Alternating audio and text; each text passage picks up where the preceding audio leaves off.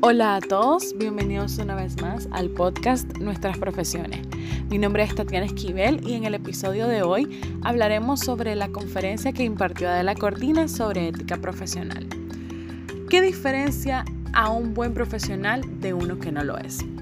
Adela Cortino nos expresa que un buen profesional es aquel que es consciente de sus acciones, es responsable de lo que asume, de las consecuencias de lo que hace, porque no solo le afecta a ellos, sino a otros que se pueden beneficiar o también se pueden perjudicar de estas acciones.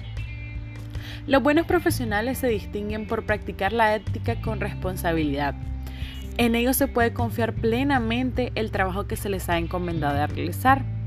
Ellos se caracterizan porque su relación profesional-cliente es sencilla, logran resolver todo con facilidad. Con ellos se puede confiar a tal grado de solo llegar a un acuerdo y tener la certeza que lo que ellos digan será cumplido. Hacen bien las cosas desde el inicio, facilitan sus tratos con los clientes, crean una confianza y Adela nos expresa que es fundamental para trabajar de forma ética esta confianza, pues cuando no hay, se rompe un vínculo muy importante en el ámbito profesional.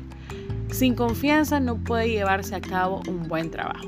Un buen profesional es aquel en el que el cliente puede confiar plenamente. Debe de tomarse en cuenta que la actividad profesional es un trabajo cooperativo, que por ejemplo, si un médico es un buen profesional, se hará una referencia para todos los médicos.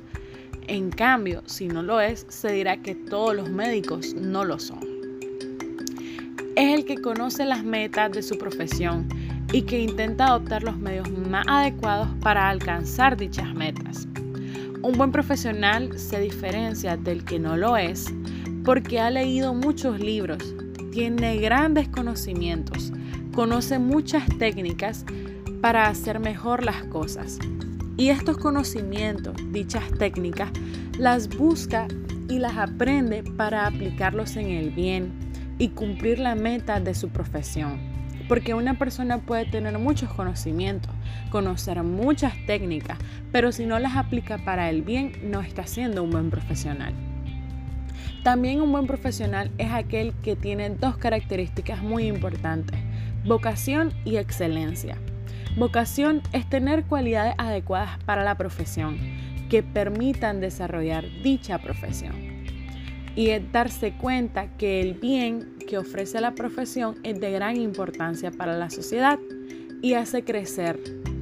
La excelencia es poner al servicio de la comunidad estas capacidades y hacer lo mejor que puedan para mejorar la calidad de vida de los demás.